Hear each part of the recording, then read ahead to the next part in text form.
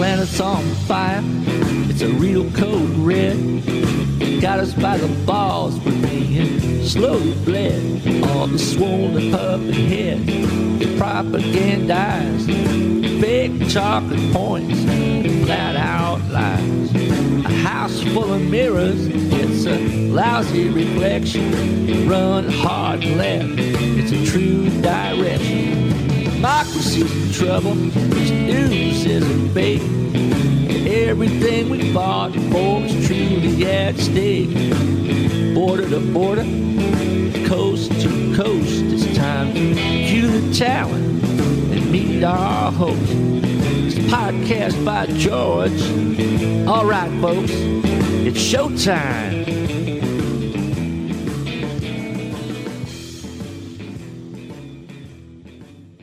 Hello, hi, how are you? Welcome on in to another podcast by George. Well, I'm happy to be able to get him back. It's Paul Jays coming on the podcast by George live line. We're doing a recording here to get this straight, get it right. We had some technical difficulties on the internet in the previous show, but I'm sure this is going to be good, and you're going to like this because this guy's on top of it. He's all over it.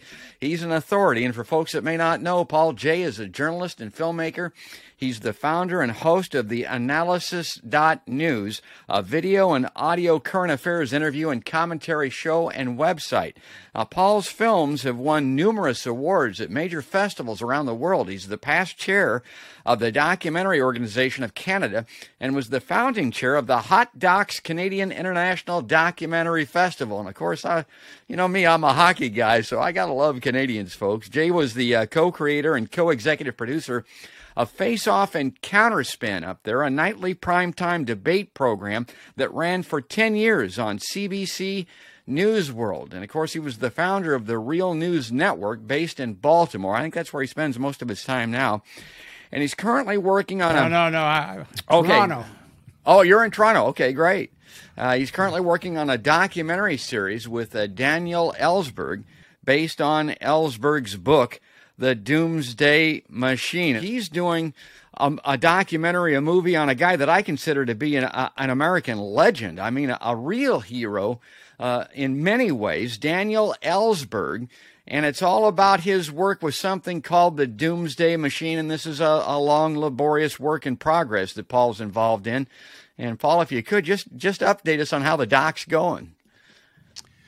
We're still in early stages. I've done about maybe 20 days of interviewing with Dan. This is based on his book, Doomsday Machine, Confessions of a Nuclear War Planner. And as I guess most of your listeners or viewers know, Dan released the Pentagon Papers. Yes. But before he worked for the Pentagon in Vietnam, where he was helping develop the plans for the war in Vietnam and had access to all these secret papers that he released in order to help stop the war. Before that, he worked for RAND Corporation as a nuclear war planner. Literally, the RAND Corporation was contracted by mostly the Air Force, and Dan was part of the team that advised them on how to wage and when to wage nuclear war and issues connected to it. And so his book, and maybe even more so, this documentary series, is about the transformation of Ellsberg from a very committed Cold Warrior who really did believe the Soviet Union was another type of Hitlerite country, meaning a totalitarian regime trying to seek global domination. And he was continuing that fight. He'd been a Marine himself. And then he starts to discover that the Cold War is based on several, maybe more, but several big lies. And it starts to transform him from a very passionate Cold Warrior who leads him to what happened in Vietnam, where he releases the Pentagon Papers and then becomes an anti-war activist and a very big critic of U.S. foreign policy, war policy, but particularly on nuclear weapons issues, because he believes, and he's certainly not the only one, it's as dangerous now. The possibility of nuclear war is as dangerous now as it's ever been. And there were a few key moments like the Cuban Missile Crisis, 1958 in Taiwan with China, 1983, the false reading of incoming flights by the Soviets, who one guy decides not to tell the Soviet president, otherwise we probably wouldn't be here talking. But the conflict both with Russia and Ukraine and with China over Taiwan, Ellsberg thinks that we're heading into as dangerous territory as we have ever been. I want you to talk just briefly about the parallels between Daniel Ellsberg and the situation with Julian Assange. Assange is rotting in that jail in London, and Ellsberg, as I understand it, they were going to jail him. I mean, he was headed not in a good place, but some kind of a quirk in the law or something allowed him to escape because he was going to be imprisoned. And to clarify again for the viewers, Ellsberg was not a publisher. He was more of a leaker. He was the guy that had access to these Pentagon papers because of his work at the Rand Corporation. He brought them to the publishers like the New York Times and the Washington Post. The Pentagon papers got out there, had a lot to do with ending that war maybe earlier than it would have been, but they weren't finished with him. They were going to stick him in prison if they could, right? Yeah, what happened is he was charged, I believe, under the Espionage Act. Yes. And he definitely did leak. What he did was illegal. His argument was the war was far more illegal, the war in Vietnam. Based on a lie, the Gulf of Tonkin incident, that this American ship that was supposedly blown up by the North Vietnamese, that turned out to be another lie. Yes. But they did charge him, and the trial began.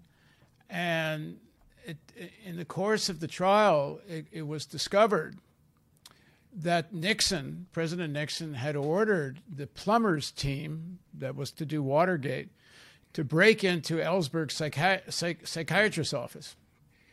And when the Ellsberg defense found out about that and told the judge that this is an abuse of prosecutorial power, the judge agreed and threw the case out. And in fact, that helped lead to the whole Watergate scandal, which helped lead to the downfall of Nixon. So in that way, the release of the Pentagon Papers ended the war earlier because it eventually brought down Nixon. Well, Paul and I could talk forever, and I have a tendency to digress, but the connection with Assange, the similarities, the parallels there, Ellsberg has gone on record saying the cases are, I don't know, maybe virtually identical. I mean, they're different. But well, I would say they're not. They're not identical, and in some ways the Assange case is a more serious threat to journalism. Yes. Than Dan's case was. When Dan released the papers, the New York Times, Washington Post, initially the Nixon administration did get injunctions to try to stop them from publishing. But Dan and the people supporting him, which included Gar Apurovitz, if people may know him, they came up with a smart plan, which is they photocopied something like 15 copies of these hundreds and hundreds of pages. A page at a time. And gave it to about 14, 15 newspapers.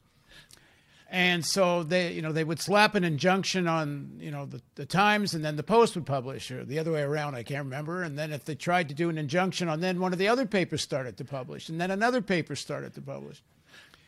That was back in the day where newspapers actually would defy the government in this way.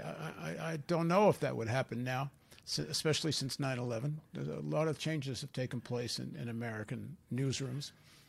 But the prosecution, I would call persecution of Assange, is against a publisher, not a leaker.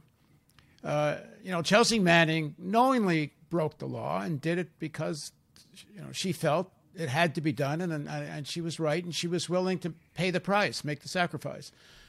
Dan's the same thing. Dan fully expected to go to jail and knew he was doing something illegal, but ending the war in Vietnam was more important. He, as you say, it was almost a quirk that he didn't go to jail. But Assange is not a leaker.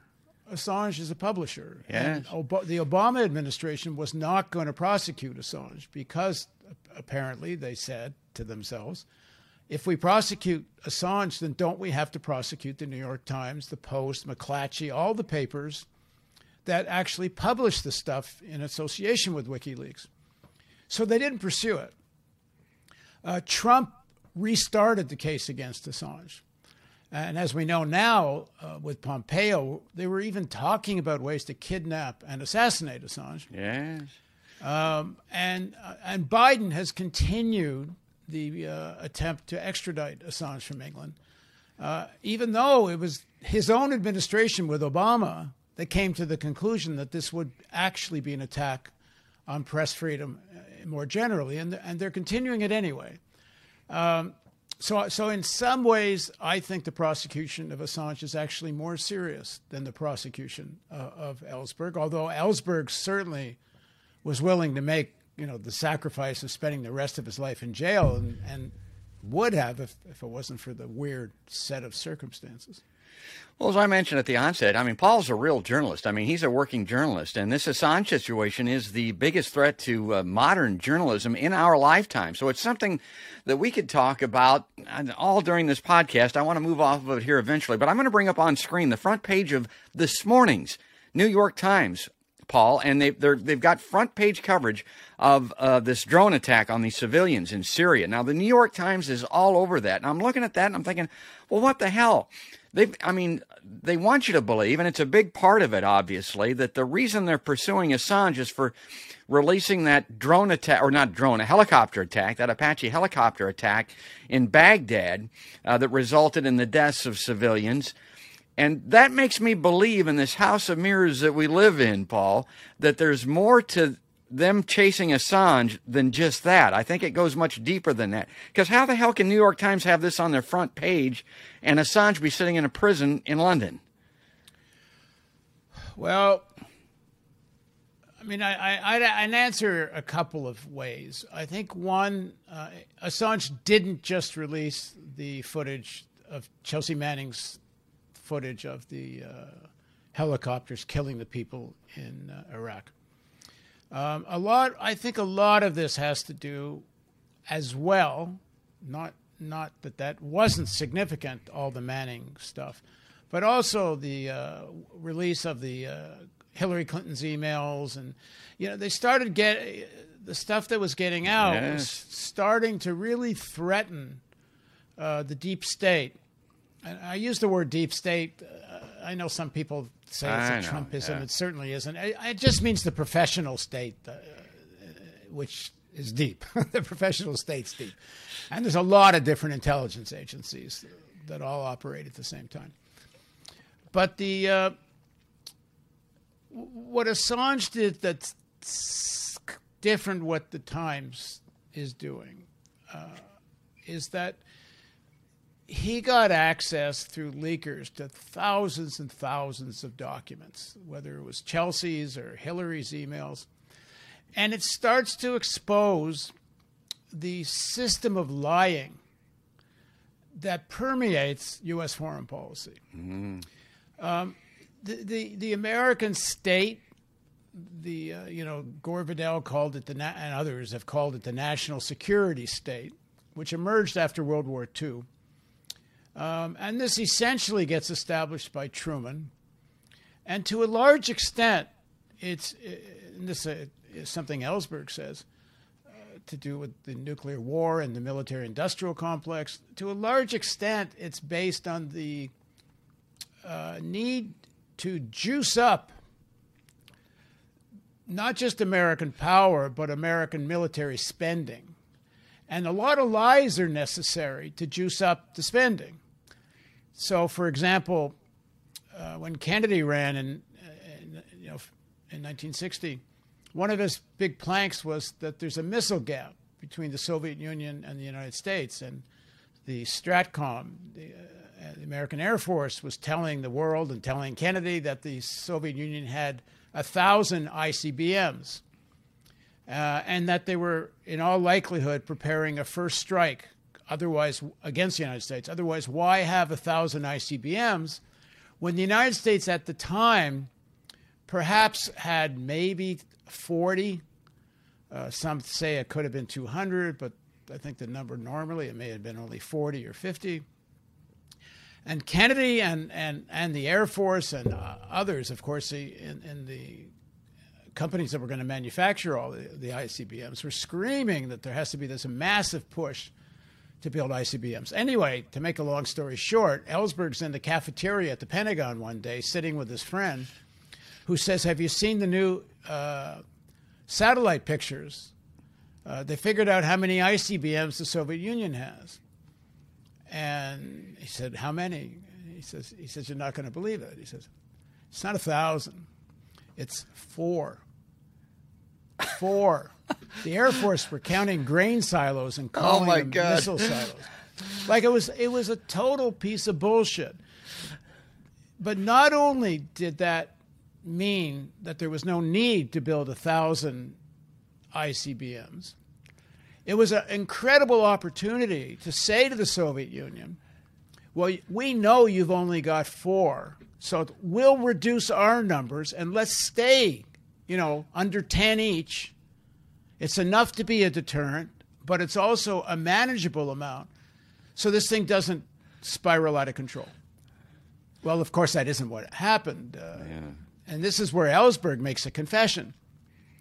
He actually recommends to Kennedy letting Khrushchev know through a speech a general's going to give that the Americans had figured out the real number, because Khrushchev was bluffing. He was saying there was parity. Maybe the number was 200, and Khrushchev was claiming to have 200. But instead of using this as an opportunity to avoid a nuclear arms race, they let Khrushchev know that they know, and they start to threaten over Berlin. There's a fight over East and West Berlin at the time, and whether the Americans are going to be able to send their troops into West Berlin. So one of Khrushchev's responses is, well, okay, fine. Now we don't have ICBMs, intercontinental ballistic missiles. So you're right. We don't have a ton of missiles we can throw at you from here. Whereas you have tons in Europe you can throw at us, and you've got what you have on American soil. So that's one of the reasons Khrushchev sends nuclear missiles to Cuba. Now, they're mostly they're defensive, but there's something. So the bottom line here is that this lie of the missile gap, it's just one of many, many lies that support this military-industrial complex, and the war policies go through the various wars, virtually every one, including most recently Iraq, which is an enormous lie about weapons of mass destruction. Well, what Julian was doing by creating a platform for leakers like Chelsea, a place that could really expose at the very heart of the national security state stuff that they didn't want exposed, at least not with their own documents this way. There's a big difference between, people who kind of know and say, and they're insiders, but when you got the documents, it carries more weight. So what WikiLeaks was doing was a real threat to this whole systemic lying of the American national security state. So why are they going after him?